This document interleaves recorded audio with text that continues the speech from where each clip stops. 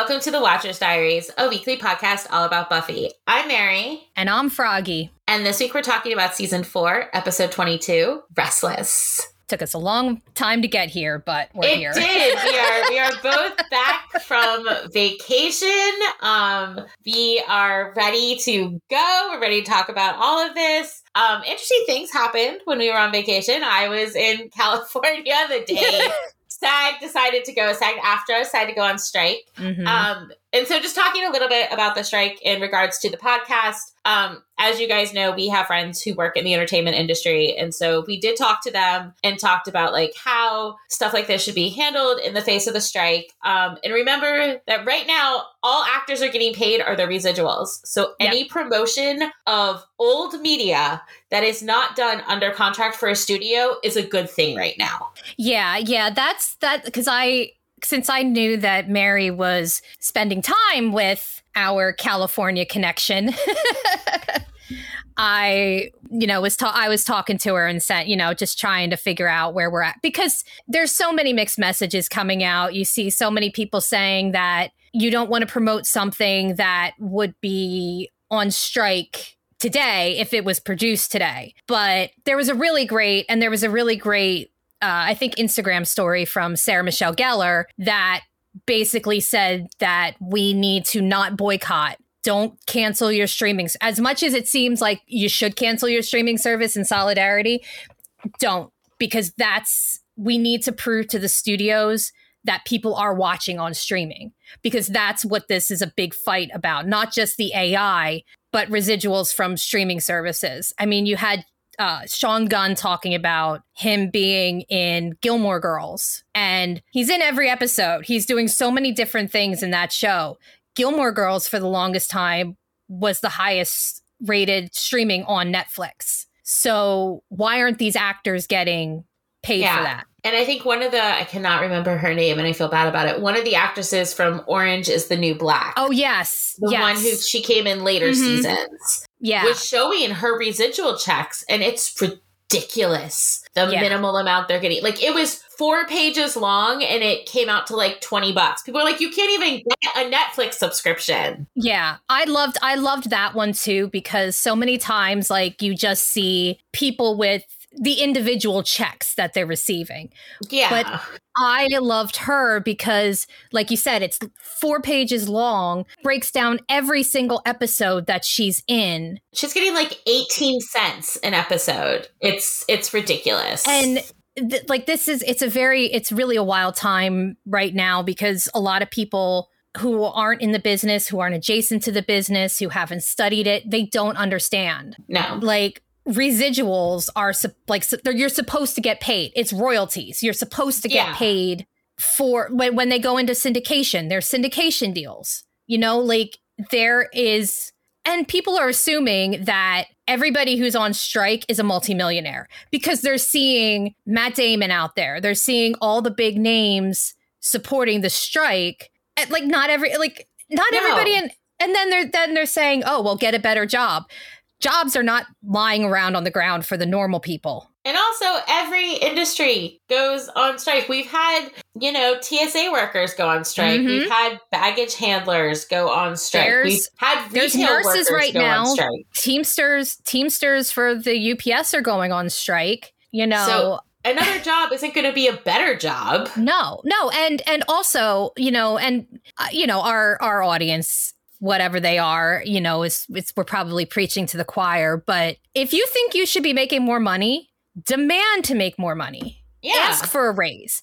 We've gone through society where you're taught to just take the money that you're given and not complain. Talk about your paycheck with your coworkers. There's no law against it. Like, they don't want you talking about it because they don't want people to demand what they're worth. And so instead of coming at the people on strike who are trying to make a living for themselves and their families, don't be mad at the middle-class people.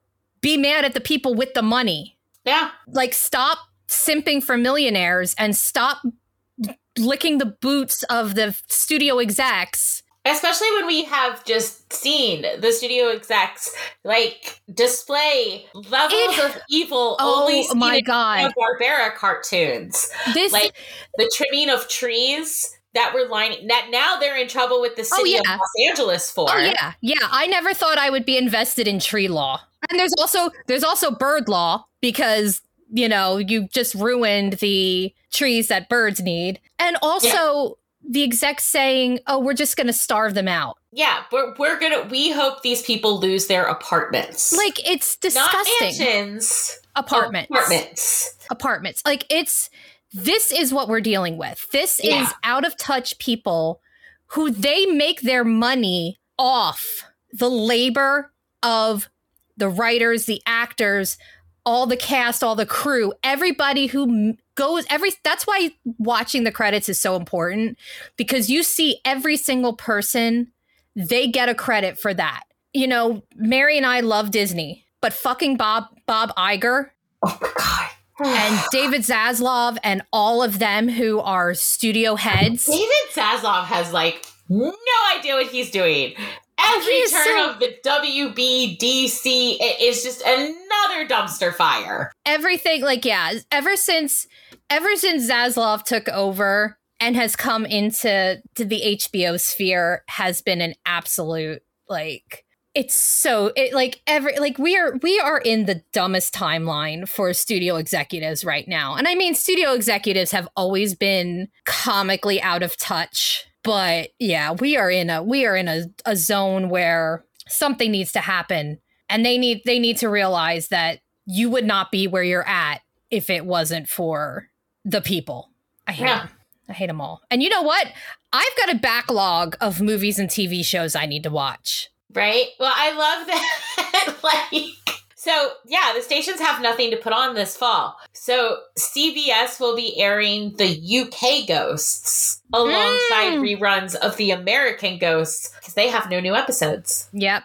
All right, let's get into this episode. We could do a whole bonus episode that's just us yelling about the entertainment industry. We could yell at the entertainment industry all day. So let's get into this episode.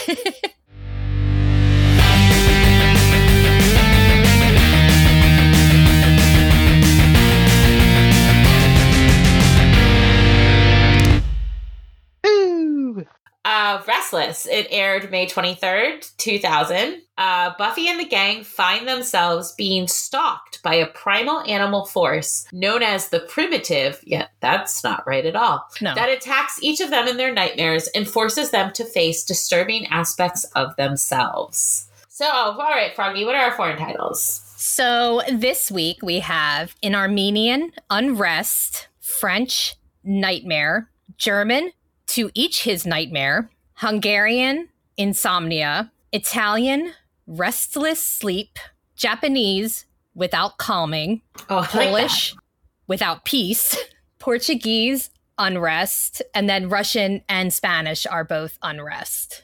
So they're all kind of on par, but I do like the ones that are such a literal translation, Without Peace. I have to say, I really enjoy the synopsis that the Buffy wiki put for this episode for just their little short thing. Which one is that? The cheese stands alone in a season finale written and directed by Joss Whedon. I mean, yeah, that would have been a much better one than that's not what it, okay. Yeah, fine. I mean, we're gonna talk about the cheese. We're gonna talk about so much shit. This is I think the title of the episode should be The Cheese Stands Alone. It can be The Cheese Stands Alone. You know what? I love some of those foreign titles, but we should acknowledge the Cheese Man. Yeah. We got a ton of stuff to talk about in this episode. And I'm gonna warn y'all now, when we get to the first episode of season 5, we're gonna go on a gothic literature deep dive. Oh yeah. But first we're gonna do some analysis here. After the credits, we're in the Summers home where Buffy is saying goodbye to Riley and asking if he's sure he'll be okay as he is headed off to a debriefing. Riley assures her it's fine, that Graham and a few of the other guys will be there, testifying to the fact that Riley is the only reason they made it out alive. It looks like he might just get out of this with an honorable discharge. in exchange for his silence, of course. Willow is very excited by that prospect and says it's like they're blackmailing the government, but in a patriotic way. Xander arrives just then, coming out of the kitchen with a big bowl of popcorn and followed by Joyce. The two of them join Willow and Giles, who have obviously been observing this whole goodbye. Xander says he brought dinner and it's his own recipe. So he pushed the button that said popcorn. Actually, he pushed defrost, but Joyce was there to help him out. After that, Riley tells Joyce that it was so nice to meet her. Excuse me, what? Buffy has been dating this boy for like 3/4 of the season, and he is just now meeting her mother. They could have easily made that a nice to see you again. Yeah. But no. Nice to finally meet you. Even after Faith stole her life and took her mom semi-hostage, and Buffy promised to be around more, she clearly wasn't. Yeah, I think it definitely is just a plot hole. But then again, I think I mentioned this the last time because we started ranting about Joyce not meeting Riley. I can't tell you when I introduced Kevin to my mom when we were in college. Like, I met his family because I went to his family's house for Easter of that year. And then, I don't know when my mom met him. I'm going to have to think about that. I'm going to have to talk to my mom. We'll see if you were as negligent as Buffy. But you know what? I was only 45 minutes away from home too. So like I was, about as far away as Buffy was. Buffy is like a 5-minute walk from her mother's house. I know. You have more of an excuse. Thank you. The gang heads into the living room, Xander declaring the VidFest begun. Giles asks Joyce if she's sure she won't join them. And she says no, they should have their fun. She's off to bed. She honestly doesn't understand how they're all still awake. Have they even slept since? Giles says they're all a little too wired. And Willow agrees. That spell was powerful stuff. Buffy doesn't think she could sleep if she tried. Well, then it's a good thing Xander got a whole stack of vids. And yes, once again, they are VHS tapes. Yeah. As this is the year 2000. VHS tapes from the neighborhood video rental, which for the longest time for us was Blockbusters, but by Jackie's house, it was a purple potamus. Wow, that's very cool. We had West Coast Video, which is funny considering we're on the East Coast. I mean, we had Hollywood Video out here, but I guess Hollywood's a generic Blockbuster. And then we also got rentals from the Farmore drugstore at the mall near our house. The drugstore had video rentals? Yes, and they also had video game rentals too. They didn't have a lot. There wasn't a lot, but I grew up in the middle of freaking nowhere. I was gonna say that is like a very small town thing. Like you go to the drugstore to get your stuff and your movie rental. Yeah. No, that was Xander's first pick is Apocalypse Now, but Willow would like something a little less Heart of Darkness-y. Apocalypse Now was, of course, loosely based on the novella Heart of Darkness, but while Heart of Darkness is about the Congo and was written as a statement about imperialism and racism, Apocalypse Now is set during the Vietnam War and is more about American interventionism. Yes. But the spirit's pretty much the same. I cannot, in good conscience, recommend either. I hated the book. I'm not a fan of the movie. But Apocalypse Now is considered one of the greatest films ever made. Personally, I find the story of behind the scenes to be better drama. Oh, yeah. There's the fact Lucas was originally supposed to direct. But he was unavailable due to either Star Wars or Indy, because it was 1979. So he was right in his making two giant franchises at the same time era. So Coppola took over. The shoot took 7 months longer than they originally anticipated. Sets were constantly destroyed by weather. Brando, because yes, both Marlon Brando and Martin Sheen are in this movie, would show up to set unprepared, and Sheen had a near fatal heart attack. It was wild. Yeah. Oh, yeah. Yeah. So I just had to confirm that my memory was correct in the fact, yes, I did rent movies and video games from the Farmore drugstore. I like how you were like, let me check real quick. I needed to make sure. I needed to make sure. And yes, I was correct. I found, because I just did a Google search and found some Reddit threads about it. So yeah, like I have clear memories of renting one of the Final Fantasy Game Boy games. Oh, wow. Anyway, in other Frog is Old. Dayon, we're really decrepit. Anyway, Xander assures the girls that he also has a selection of chick and British guy flicks and places one in. No sooner do we see that famous FBI warning than the whole gang is asleep, completely passed out. I do like that moment where it's kind of like when you're at a sleepover and you're all vowing to stay up. And then everybody's just out. And so we enter Willow's mind, her dreams. They begin with her sitting with Tara, painting something on her back while Tara expresses her concern over not having given Miss Kitty Fantastico a real name. Doesn't it worry Willow that she hasn't told them? Willow says she never worries there, that she's safe with Tara. Tara says there's stuff about her Willow doesn't know. Does she know her real name? Of course. But they're going to find out about her, about Willow. Willow can't think about that. She still has homework to finish.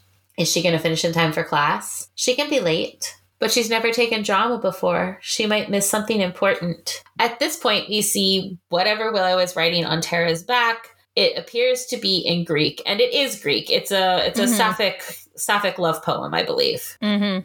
Willow says she doesn't want to leave, and Tara asks her why not. Willow moves to the window and pulls back the curtains, revealing a desert. She says it's so bright, and there's something out there. And we do see a blurred form, who we know to be the first Slayer, stalking through the brush, which is then paralleled with Miss Kitty as she slow motion stalks towards the camera. It was funny at this point, Owen was playing some sort of video game in the edition, and it had a cat meowing. It just lined up perfectly. Because of like how surreal the dreams are, it just sounded like Miss Kitty was meowing, but you couldn't see her meowing because of the dream. And then it just kept going. And then I'm starting to think that there was a cat outside. And no, it was just, but yeah, like the meowing of this game just lined up with the surrealness. We will see this desert again when Giles takes Buffy to commune with the First. And also in Firefly. Yes. The scene changes and we're in a hallway, which looks like it's a combination of the college hallways and the Sunnydale High hallway, because Willow heads to her locker, which we never saw anybody use a locker in the college year. Yeah. But she runs into Oz and Xander. They say she's taking drama, and Willow gives them a distracted, hard class. Oz has taken it. Oh, he's been there forever. Xander asks if she's going to do a spell. He says Willow does spells, sometimes with Tara. Oz has heard that. Willow struggles with her locker, unable to get it open as the bell rings. She's going to be late. She heads off, and Xander tells Oz that sometimes he thinks about two women doing a spell. And then he does a spell by himself. Like we needed any more confirmation that magic equals sex. Heading backstage, Willow passes several people, all in different costumes. Some look like Spanish matadors. Some are in flowy Renaissance gowns. Harmony comes up to her dressed like a Swiss Miss girl and hugs her, saying she can't wait for their scene together. It's their first production, and she's just so excited. But don't step on her cues. Production? Willow is very confused. And growing more so as Buffy rushes at her dressed like a flapper. The theater is packed. Her whole family is there. They're in the front row and they look really angry. Willow doesn't understand. Isn't this the first class? Riley joins and says Willow should have gotten there earlier. Then maybe she would have gotten a better part. He's cowboy guy. I do like Dream Riley. Dream Riley is very adorable. Riley is so much fun. Buffy tells Willow it's fine. Her costume is perfect. No one is ever going to know the truth. Costume? Oh, she's already in character. Buffy should have done that. Willow really wants to know what's going on. Because she thought drama class would actually, have a class. And this isn't Madame Butterfly, right? Because she has a thing with opera. As you all will remember, Madame Butterfly was the production Willow was forced into in Nightmares. Yeah. I like the callback to the earlier season. Before anything else can be said, Giles shows up, apparently the director of this piece. He reminds everyone that the curtain is about to go up and that everyone Willow's ever met, including them, will be in the audience. So everything must be perfect. As he speaks, Willow notices something, aka the First Slayer, skulking around the sets. I'm giggling because I love Harmony. Oh my god! This part with Harmony coming up is the best part ever. Willow wants to know if anyone else saw that, but apparently they didn't. Giles is still talking, telling the cast that their goal is to hide. The audience wants to find them, strip them naked, and eat them. Stop that! He turns to Harmony, who is now in vamp face, and trying to eat him. So remember, hide. He then talks of sets and the things that you hold. Props? Harmony supplies, attempting to nibble on his arm? No. Props? Riley immediately offers the same idea. Yes. He then tells Harmony that her attempts to bite him are very annoying. I just love the entire time. Like, she is just... Right? It's like actual angry puppy. Yes. And Giles just like, deadpan is like, no, stop that. No, stop that. Yeah. Addressing the cast once more, he tells them to go out there, lie like dogs, and have a good time, as it's all about subterfuge. And if they can stay focused, keep their heads, and if Willow can stop stepping on everyone's cues, it'll be the best production of Death of a Salesman they've ever done. Stop that! As Harmony is still trying to bite Giles. The cast disperses and Willow turns to see the Cheese Man! The Cheese Man! He's made a little space for the cheese slices. I love that for like years, people have been like, what is the point of the Cheese Man? And then finally the creator was like, you know that part in your dream that makes like no sense whatsoever? Yeah. That's the Cheese Man. Yeah. Like he literally is just meant to be the Cheese Man and he's random. Yeah. And just like now it's, look, and that's something that we do. Look, I've made space for the cheese squares. She moves to the curtains, walking through them, among them, until she stumbles into Tara, who tells her things aren't going very well, are they? No! Willow doesn't think this drama class is doing things in the proper order. The play's about to start, and she doesn't even know her lines. She thinks there may be something following her. Is there? And why is there a cowboy in Death of a Salesman? Yes. Also, the play's already started. That's not the issue. We see the play then, Riley in his cowboy gear talking to Harmony, asking if he can help with her milk pails. Oh no, they're not heavy. But why has he come to their small town? He's looking for a man. A salesman. I like how, like, yes, they're supposed to be doing Death of a Salesman, but I love how everybody is just in a different genre. Yes. It's such, like, this whole episode is just how surreal dreams can be.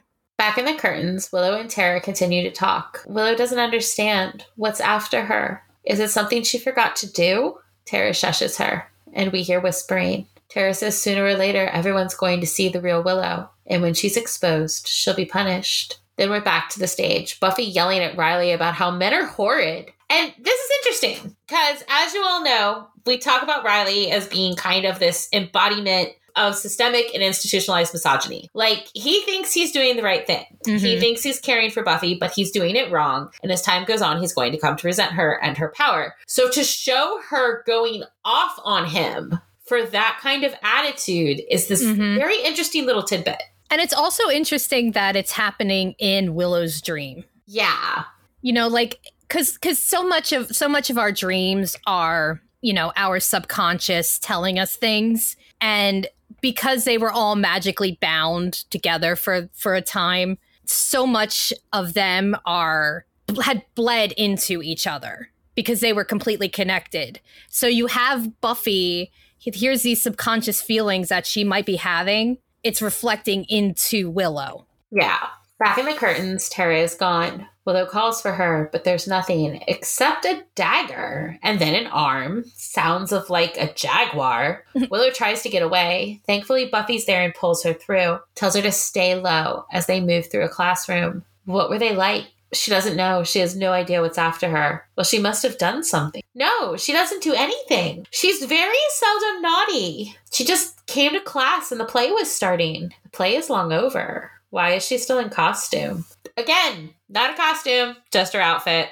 Buffy sighs. Everyone already knows. Take it off. No, she needs it. Oh, for God's sakes. Buffy pulls at the clothes while turning her around. Take it off. There's a tearing noise, and Buffy comes away holding something. There, much better, much more realistic. She goes to take her seat, and we see that the classroom is no longer empty. It's full of people. Buffy, Harmony, Anya, Xander, Tara, Oz, they're all there. And Willow is now dressed exactly as she was in the pilot. Long hair and all. There. Harmony looks at her. Doesn't everyone see now? Anya says it's a tragedy. So much so they should all be Greeks. And Oz tells Tara he tried to warn her. At the front of the class, Willow starts reading her book report on the Lion, the Witch, and the Wardrobe. But Xander interrupts with a "Who cares?" She tries to continue, but is attacked by the first Slayer. As she is on the ground struggling, not a single person goes to help. Buffy and Xander just watch while Tara and Oz exchange secrets. The first Slayer bites Willow, draining her a bit. And back in the real world, we see Willow convulse in her sleep. Whew, okay. Willow's dream. So there's a lot. Yeah. So Willow's dream, at its core, is clearly about truth and lies. What are the lies we tell ourselves, and what are the lies we tell others? For Willow, a lot of that revolves around her identity, sexually and just in general. Mm-hmm. She's working on discovering the real her, as one does during the college years. And it's clear a huge part of her is afraid she hasn't changed from who she was pre-Buffy. That deep down inside, she's still that timid person, afraid to stand up for herself, afraid to be seen. And this ties into the theater and drama motif. One, because theater is sort of a lie. The actors on stage pretending to be someone other than who they really are. Two, because Death of a Salesman also deals with the ideas of truth and illusion. What is true? Can memories be trusted? Which, given next season, is really interesting to note. Yes. Because next season, we're going to see that no, memories can't be trusted. Now, Death of a Salesman is due to senility and not monks, but still. Mm-hmm. And three, because stage fright is at its core a fear of being noticed, of having eyes on you, watching you, seeing you. Also, I love that Tara hints that we don't know the real her, because we're going to learn more about her and some of her actions next season. Yep. Yeah. This last, and even a little earlier too, like this episode refers back to an earlier episode with Faith, again, like, because they're preparing for Little Sister. So again, so much is being set up for what's going to be coming. Yeah, and we're going to also see a lot of that later on this episode. Yep. Beside Willow, we see Xander awake. Or at least it appears he's awake. We all know we're now in his dream. He asks if he missed anything, and Buffy says some massacring, as Apocalypse Now is currently the movie playing. Giles thinks it's overrated, but Xander says it gets better. He distinctly remembers it getting better. Buffy offers him some corn, new car smell, and Xander asks what's up with Willow. Nothing, just a big old faker. Giles thinks he gets it now. It's about the journey. Apparently, the corn makes Xander have to pee, and so he heads upstairs. Again, nothing makes sense. Nope. Because again, like, Buffy asks if he needs help, but he has a system. Like, what help were you? Okay. Nothing makes sense in dreams. As he heads to the bathroom, Joyce comes out of her room dressed in a long red lingerie-style dress. She greets Xander with a hey, and he asks if they're making too much noise. Oh no, besides, they all left a while ago. Oh, well then he should probably go catch up. She's heard that before. He moves pretty fast. You know a man's always after conquests? He's a conquistador. Is he sure it isn't comfort? He's a comfortador also. Joyce says she does know the difference. She's learned about boys. That's very cool of her. Joyce then tells him it's very late and, motioning to her bed, asks if he would like to rest a while. Yeah, he'd like that. He's just going to go to the bathroom first. Don't get lost. In the bathroom, Xander goes to pee, but finds that he's being observed by Initiative soldiers and scientists. Right. He's going to go find another bathroom. He leaves that one. I love dreams. Crosses the hall, opening a door that should be Buffy's room, but instead leads into the basement. Oh, sadness. Oh. He's alone in the basement, but he can hear someone or something trying the door that leads down from upstairs. Calling out, he says he didn't order any vampires. Watching the handle turn, Xander says that is not the way out, which takes us to outside and a playground. Buffy's playing in a sandbox while Giles is dressed as he was in his librarian days, along with Spike, also dressed in a tweed suit. They're on the swings. Also, it's day. Important to notice Spike's there. But this is a dream, so normal rules do not apply. Seeing them, he says, there they are. And Buffy asks him if it was them he was looking for. Spike says Giles is going to teach him to be a watcher, that he has the stuff. And Giles says Spike is like a son to him. That's nice. Xander was into that for a while, but now he has other stuff. As he speaks, he looks towards an ice cream truck in the distance, where his own mirror image is serving ice cream. One has to move forward, like a shark. Buffy says, yeah, a shark with feet and much less fins. And on land, Spike chimes in, earning him some praise from Giles. Xander then asks Buffy if she's sure she wants to play there. It's a pretty big sandbox. And when we next turn to Buffy, the sandbox has turned into the desert. She's okay. It's not coming for her yet. He means she can't protect herself from everything. She's way ahead of him and calls him Big Brother. Xander reflects on that as Spike and Giles continue swinging. Giles telling Spike to put his back in it. A watcher scoffs at gravity. The two of them are so cute in this scene. Yes, and I love that, like, that whole part of the scene basically is going to lead us into Tabula Rasa, because Spike wears that exact suit and does believe himself to be Giles' son. And that episode also features a literal land shark, a shark on land. Yes. Buffy and Xander stared at one another as we switched to the Xander in the ice cream truck, along with Anya. She's been thinking about getting back into Vengeance. Is that so? Well, he knows how she misses it. She's been at loose ends since she quit. She thinks it's going to be a big year for Vengeance. But isn't Vengeance kind of vengeful? He doesn't want her to have a hobby? Not a vengeance hobby, no! It's dangerous. People can't do anything they want. Society has rules and borders and an end zone. He hears a noise and turns back to see Willow and Tara, hands all over each other, looking very vixen-y. Yes. Do they mind? He's talking to his demon. They just think he's very interesting. He's going places. Willow's way ahead of him. Is that so? With a smirk, Willow tells him to watch this and leans in to kiss Tara. We don't see the kiss, though. We see Xander and his reaction as this is his dream. Just staring at them. They then ask him if he wants to come back with them. Double meaning, 1,000% implied. He hesitates, but Anya tells him to go. She's pretty sure she's figured out how to steer by gesturing emphatically. Her gesturing is so cute. She's so serious about it. I love her. Xander heads towards the back, passing the candy and then crawling up and over a fridge until he's back in the basement and wondering where the girls went. Again, the doorknob on the upstairs door turns, someone trying to get in. He starts towards it, but as they get more aggressive in their attempts, he thinks better of it. Turning, he finds himself face to face with the Cheese Man. The Cheese Man. Who tells him that the cheese will not protect him. The door breaks and Xander runs, finding himself in Sunnydale High. It's all very oddly lit. It has like a greenish shade. Yeah. But like they're green, but you can see like the background is normal colors. So it's definitely meant to have the surreal. Yeah. As Xander moves through the student body, so does the first Slayer stalking him. He finds Giles, who asks what he's doing there. Something's after him. What is it? Giles knows that whatever it is, it's because of what they did. What they did? The others have gone ahead. Xander should join them. But first, he needs to listen carefully, because what he's about to say may just save Xander's life. Xander listens, but Giles is speaking French. Or more accurately, Giles is dubbed over in French. Yes. Anya, too, when she appears, Xander doesn't get it. What are they trying to tell him? Where does he have to go? The French, when translated, goes along with the conversation. Basically, they're telling him that he needs to get to Buffy's, that everyone else is there, safe, moving on with their lives, and if he gets there, the creature can't hurt him. When he says he doesn't understand, they tell him to stop playing idiotic games and say they'll take him. And then in the French dub, they're just speaking French gibberish. Yeah. Basically like the Swedish Chef, but French. Oh.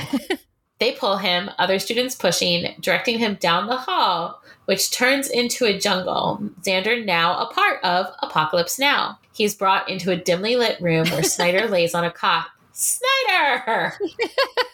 He asks Xander where he's from. The basement, mostly. Was he born there? Possibly. Snyder says he walked past the guidance counselor's office one time. A bunch of them were sitting there, waiting to be shepherded, and he remembers it smelled like dead flowers, like decay. Then it hit him. The hope of their nation's future is a bunch of mulch.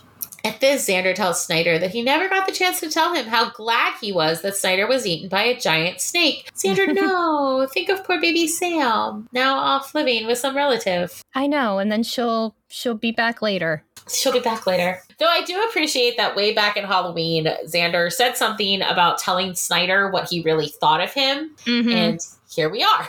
He gets to... And also, like... Because Snyder is dead and also this is just a dream, it is nice that Xander is able to finally do that. Sitting up, Snyder asks Xander where he's heading. Well, he's supposed to meet Tara and Willow. Possibly Buffy's mom? Snyder tells him that time is running out. No, he's just trying to get away. There's something he can't fight. Is he a soldier? Xander shakes his head. He's a comforter. He's neither. He's a whipping boy, raised by mongrels and set on a sacrificial stone. He's getting a cramp. Standing, Xander finds that he's now outside Giles' apartment, in the courtyard, and the first Slayer is right there, just a few feet away and stalking ever closer. He lets himself into Giles' apartment, saying that whatever has been following them, because remember, they don't know who it is yet, is there. But neither he or anyone else seems to notice. They're too busy observing the convulsing Willow, who Buffy suggests slapping. He moves through the apartment, into the dorm hallway, into Buffy and Willow's dorm room, and then through their closet back to the basement. The door is still rattling, and this time as Xander approaches it, but once again he mutters, "This is not the way out." The door breaks open, and it's Xander's father, asking what's wrong with him. He never comes upstairs. His mother's crying. Is he ashamed of them? Xander says he doesn't understand, and his father starts to come down the stairs. His father says, no, Xander doesn't understand. The line ends there, with them, and Xander's not going to change that. He doesn't have the heart. As Xander's father reaches for his chest, he morphs into the first Slayer, who pulls a Temple of Doom and rips out Xander's heart. We see that Xander is now convulsing, just like Willow. Fuck Xander's father. Whew, so, shall we attempt to unpack all that? Because there's a lot to unpack. I don't think we have time to unpack all that, to quote John Mulaney. First, Armin had apparently never seen Apocalypse Now. And so he watched it just to prepare for his role in this episode, as he's supposed to parallel the character Brando plays. Okay, so Xander's dream is clearly about life and life's journey, and how every path he takes leads back to the basement. How one can't go backwards, only forwards. How he knows that house, it isn't where he's supposed to be. That it isn't the thing for him, despite what his father says. And yeah, let's talk about that. How the thing he fears, the thing he thinks is stalking him, is his father. Yep. And this idea that he's doomed to end up just like him. Like, Xander's trauma is so prevalent in this show, and especially in this episode. And it's in his motivations, and yet so much of the fan base just ignores it. Yep. Yeah. I mean, and the way that when he comes face to face with his father, is this the only time we see Xander's? Do we see him later? We see we see both his parents at the wedding. The wedding, yeah, okay. But this is a moment. This is the first time we've physically seen one of the Harris parents. We've heard his mother, but yeah, there are so many context clues in this series to suggest that, if not outright abusive, how neglectful his parents are, and that and probably verbally abusive at the very least. I think there's definitely, you can make a case for emotional abuse. Yeah, emotional neglect. Yeah. So, we don't know if there's any physical abuse, but it's an abusive household. And Xander, when you think about it, the way that he deals with the world and his feelings and everything else, there is, like, he's coping. His humor is a coping mechanism. His self-deprecation is a coping mechanism. So many people just take Xander at face value. And no, like, it doesn't excuse everything that Xander does. It doesn't excuse it doesn't excuse everything. But and everyone does crappy shit. Everybody does crappy stuff. And he is one of the most loyal people, and he always is worried about getting hurt. Yeah. And you see in this dream what he has to deal with at home. And yes, it's a dream, so it's probably, taken up to 11. But this is his family. He has outright said, he told Cordelia. And that was one of the first times where it was confirmed that he really does have a shitty home life. And is not just a teenage boy who's being dramatic about his parents. Yeah. That was something he told her in confidence. And then she went and blurted it out. Yeah. If this episode doesn't convince you that Xander has a shitty home life, I don't know what to tell you. Pretty much. I also think it's important to point out the part with Spike and Giles, because I do think it shows a bit of fear Xander has that he's replaceable. Because Spike may only be helping because he has a chip, but he's helping. And he's preternaturally strong, something Xander is not. So if Spike's accepted into the fold, where does that leave him? Mm-hmm. Giles is up next. We start in his apartment, devoid of any furniture, as he attempts to get Buffy to focus, to meditate, and perhaps be hypnotized by a pocket watch. She says it's a little old-fashioned, and he says it's how men and women have always behaved, since before time. He tells her to look into the light, and she laughs. We are then in a cemetery. At night, a carnival of sorts being held. Buffy, dressed in overalls and with pigtails, pulls along Giles as Olivia, pregnant, walks beside them, pushing a stroller. The stroller appears to be empty, so we can only assume it's meant to be Buffy's. As Buffy pulls, Olivia asks if she always wants to train this badly. Apparently, she's never heard the fable about patience. And which one is that? The one with the fox. And the less patient fox. and the less patient fox. 2 foxes. They come across a stand where you can throw balls at a fake vampire, and Buffy says she wants to do it. All right, Giles relents, and Buffy attempts but misses. He tells her that she has a sacred birthright to protect, so not to stick out her elbows. She tries again and hits him, looking at Giles expectantly, but he hasn't got any treats. This causes Olivia to tell him to go easy on her. He can't help it. He has a job. Plus, blood of the lamb and all that. 2 things to point out real quick about the sequence. The game Buffy's playing is called Crack Jack. And as we know, Dracula will appear in the very next episode. Yep. The first episode of season 5. And behind Giles and Olivia, there appears to be a drink stand that resembles a British pub called Dirty Gertie's. I want to go to Dirty Gertie's. Right? A carnival worker hands Buffy cotton candy, and Giles tells her she's going to get it all over her face. When she turns towards Giles, it's not candy on her face, but mud. That triggers something in him. He knows her. Before he can piece it together, however, Spike calls to him, telling him to come on before he misses everything.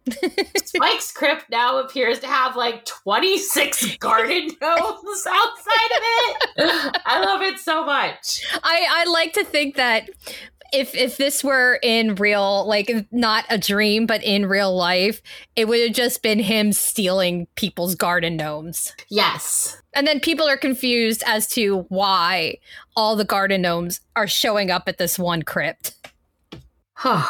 Entering the crypt, we see that Olivia is crying, the stroller overturned beside her. She and Giles remain in color, while Spike and the people admiring him are all in black and white, like an old monster movie. Spike says he's hired himself out as a sideshow attraction, still show business. And what is Giles supposed to do? He needs to make up his mind. Hasn't he figured it all out yet with his enormous squishy frontal lobe? He still thinks Buffy should have killed Spike. As Giles moves through / leaves the crypt, he runs into the Cheese Man, who tells him he does not wear the cheese wears him. To this, Giles says he meets the most appalling sort of people.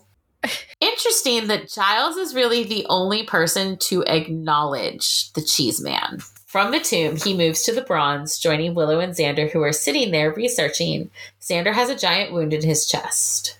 Giles apologizes for being late. There's a lot going on. Don't they know it? Xander promises Anya he'd be there for their big night, but now he's probably going to be pushing up daisies. Speaking of Anya, she takes the stage, attempting to tell a joke about a man and a duck in a doctor's office. It's not going well. No. But Emma Caulfield is so adorable. She's so good. Willow tells Giles this is all his fault, and he tells her she needs to look at the facts. He's very busy. He has a gig himself. There's something after them, a primal force which used to be them. Xander tells Giles not to get all linear on him now. Anya finishes her joke, the audience laughing. Willow, calling Giles Rupert, so you know this is a dream. Yeah. Tells him that he needs to focus. If they don't know what they're fighting, they don't stand a chance. And thus, Giles breaks into song. Taking the stage, he tells them that the spell they did must have released some primal evil. He needs Willow to look through the chronicles, he'll warn Buffy, and Xander needs to help Willow, but also not to bleed on his couch, as he's just had it steam cleaned. I love that this season we are letting Tony sing. Yes. Everyone holding up lighters, super into it.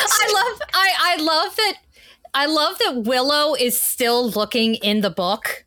She's still looking in the book and just holding up the lighter. Wait, okay. Something occurs to Giles. He says wait as some horrible feedback comes across the speakers, like a wire was cut somewhere. He follows said wire backstage and finds a tangled mess. Inside that mess is his pocket watch. Seeing the watch, everything clicks. As the first Slayer arrives, he says he knows who she is, and he can defeat her with his intellect, his thoughts. As he says this, she's slicing into his head, blood running down his face. But she wouldn't know, would she? She's never had a watcher.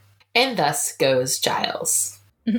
Okay, so first off, I think it's interesting to point out that both Xander and Giles cast Buffy in a childlike role in their dreams. Mm-hmm. Xander has Buffy playing in the sandbox, calling him Big Brother, and Giles has Buffy dressed and acting a bit like a toddler. And this is interesting for a whole host of reasons, right? One, it's the two men of the group that do it, which on a much wider, and we, again, do not have time to unpack all that scale. Yeah. Speaks of the infantilization of women by society as a whole. How everyone except women seem to know what's best for them.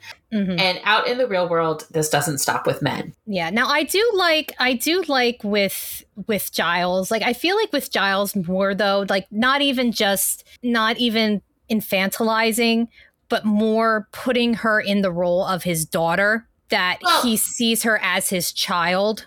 Yeah. And I like that's where this is going. But like, it is interesting that it is the, like, okay, so let's just break this down a little bit more. Because, okay, this, like, because that was like the society as a whole level. So more on the story-based level, Xander is always the first to want to help Buffy, to want to go after Buffy. And I think, like, his vision of her speaks to that. Like, did he once have a crush on her? Yes. But that's long over. He's with Anya. He loves Anya. Mm-hmm. Buffy and Willow are his chosen family. They're his sisters. Yes. And so I think Xander's dream speaks to that. It's very interesting that Willow does not cast Buffy in the same role. But again, it's just, to me, it's very interesting that it's the dreams of the two men that pull in that family motif. Yeah. Not all of them. And yeah, Giles is pretty dry and pretty cut and dry. Like you said, it's casting her in the role of his daughter. He's her watcher, her main father figure. He teaches her, guides her, and he also wants to protect her. He can't, but he wants to. He wants to protect them all.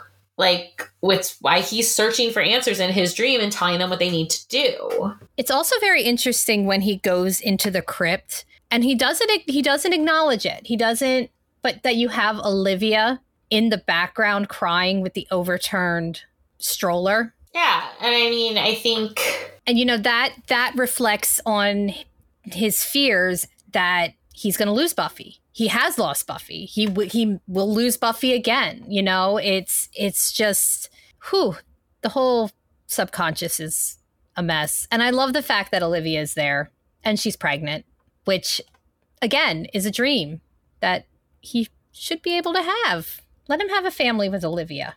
But I think that's the thing, is that as we move out of this season and we move them closer to adulthood, their need for a full-time father is diminishing. Right. And I do think that's what Spike means by he needs to make a choice. Yes. Like, does he keep living for his charges, or does he take something for himself and make and himself again, a like we've said for so long that the lifespan of a Slayer isn't supposed to be this long. No. She's not supposed to still be alive.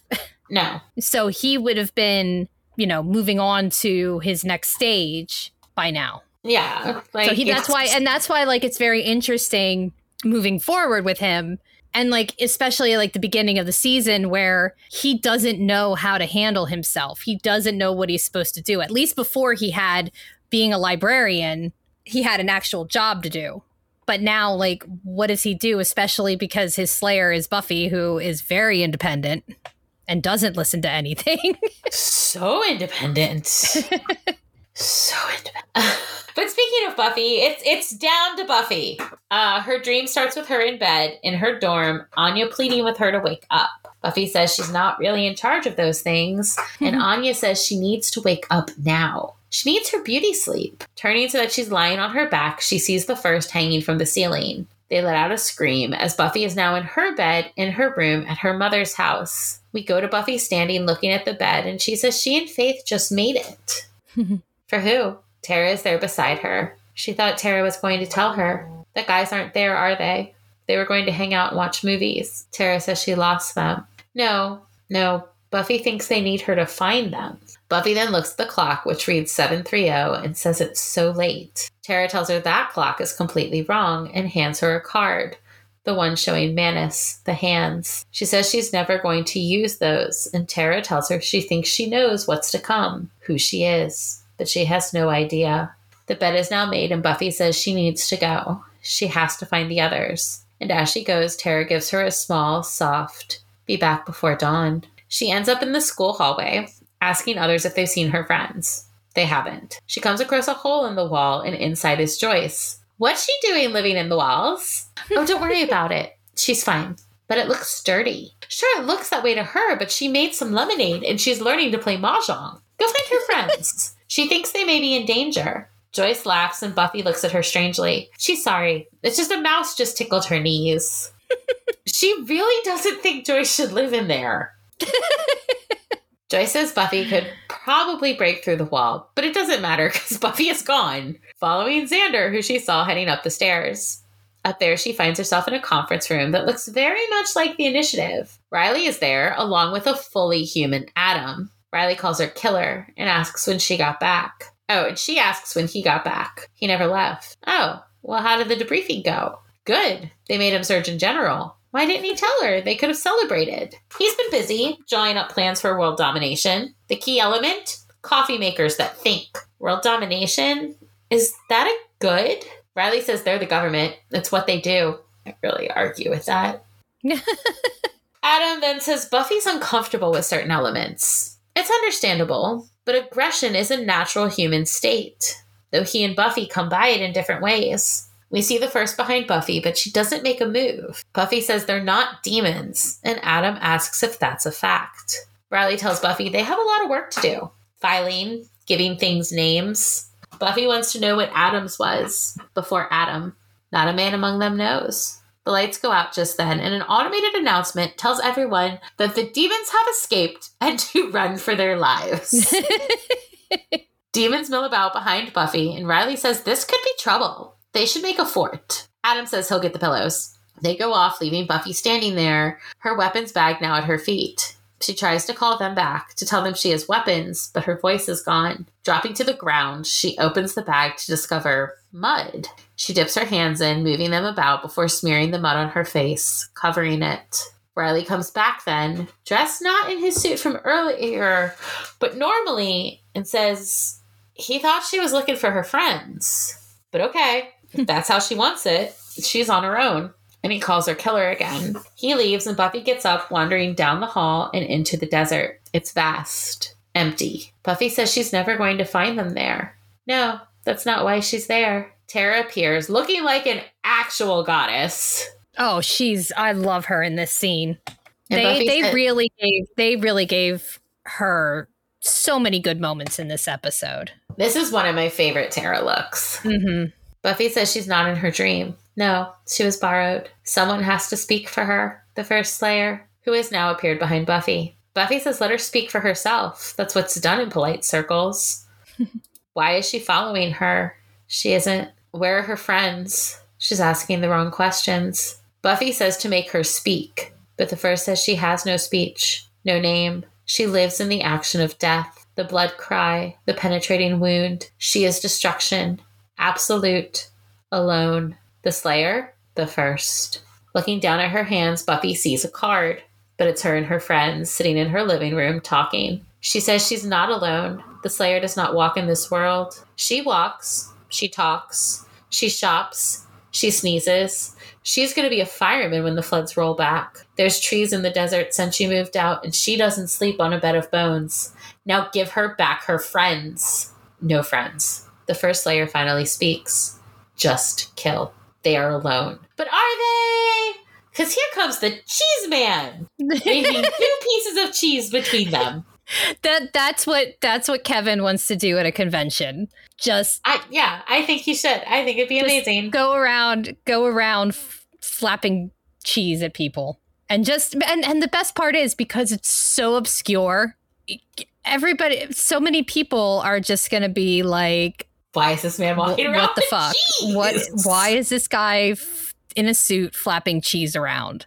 It'll be the best. Yes. And just popping up randomly and saying random. Kevin is really good at just popping up randomly and saying random stuff. So he would make a fantastic cheese man. He would. Buffy is done and says, that's it. She's waking up. That's when the first attacks, tackling Buffy to the ground. They fight, but Buffy attempts to stop it, saying they don't do this anymore. The first Slayer responds to that by launching them down a hill. They roll, still going at it, until Buffy yells, enough! And that's when she comes to on the floor of her house.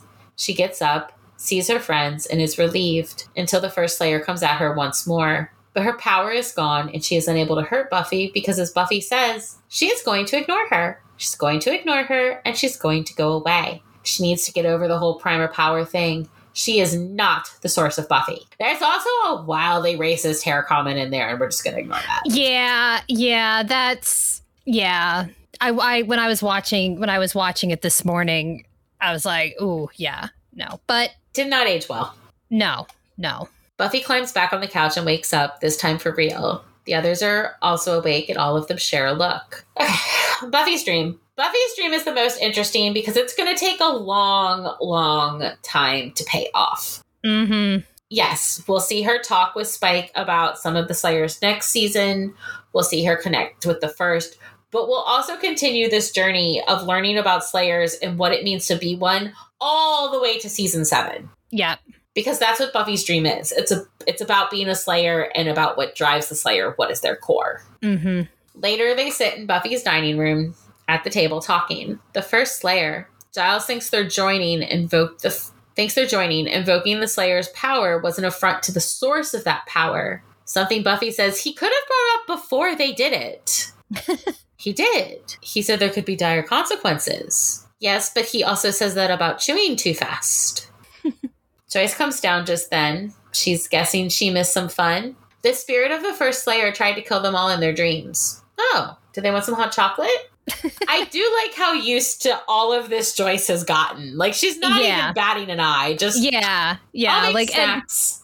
And it is great. Like, it is great that, you know, now that she knows that all the weird shit that can go on, she's just like, oh, okay, I'll go make snacks. There's yeses all around, and Joyce asks Xander to be her kitchen buddy again. Little awkward after his dream, which is why he keeps repeating to himself that this is Buffy's mom. Yeah, Buffy's mom. Giles asks if Buffy is okay, and she says yeah. She thinks she might jump in the shower. It's just, she seems a bit, a little. The first Slayer. She's never really thought about it. It was intense. But then she guesses they all got a taste of it. Yeah, Xander says from now on, he needs Buffy to keep her Slayer friends out of his dreams. Is that clear? And Willow agrees. She's not good for the sleeping. As Buffy gets up from the table, she tells them that at least they didn't dream about the man with the cheese. Doesn't know where the hell that came from. As the gang all exchanges looks, Buffy heads upstairs. She heads for the bathroom, but stops, staring in at her darkened room, hearing Tara's words echo once more. You think you know what's to come, what you are, but you have no idea. And with that, we fade to black. The end.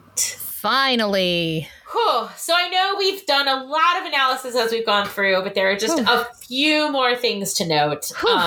Both the order of the dreams and how each member of the Scooby Gang was killed reflect the spell. Mm-hmm. Willow has the life force drained out of her as the spirit. Xander had his organs removed as the heart. And Giles had his head cut into as the mind. Also, Dawn. There is so many Dawn imagery. Willow opening the curtains to the light, the reference to the main bed, the time on the clock, Tara calling her by name. Everything's building up to her reveal, which is we're going to get very shortly. When you rewatch Restless and you know where everything is going to be going, they are literally slapping you in the face. Mm-hmm. So much going on. But that is it for this week. One of the other cool parts about this episode is the way like they're walking through to different parts reflects some areas of the studio where they film. Yeah. So like the sets are interconnected like that. So like they're actually just walking through the set. So that's a fun way to utilize a set at the same time. Utilize the sets at the same time. Yeah. No, I like it. I like it a lot. Yeah. But yes, that is it for this week. Thank you all for listening. Make sure you join us next time when we have our season 4 debrief. We'll talk a little bit about this season, about next season, a little bit about our schedule going forth. Until then, check out our various social media channels, all of which will be listed in the show notes. And if you like the show and you want to let us know it, you can subscribe, rate, and review wherever you listen to your podcasts, or write to us directly at thewatchersdiaries@gmail.com. Bye! Bye!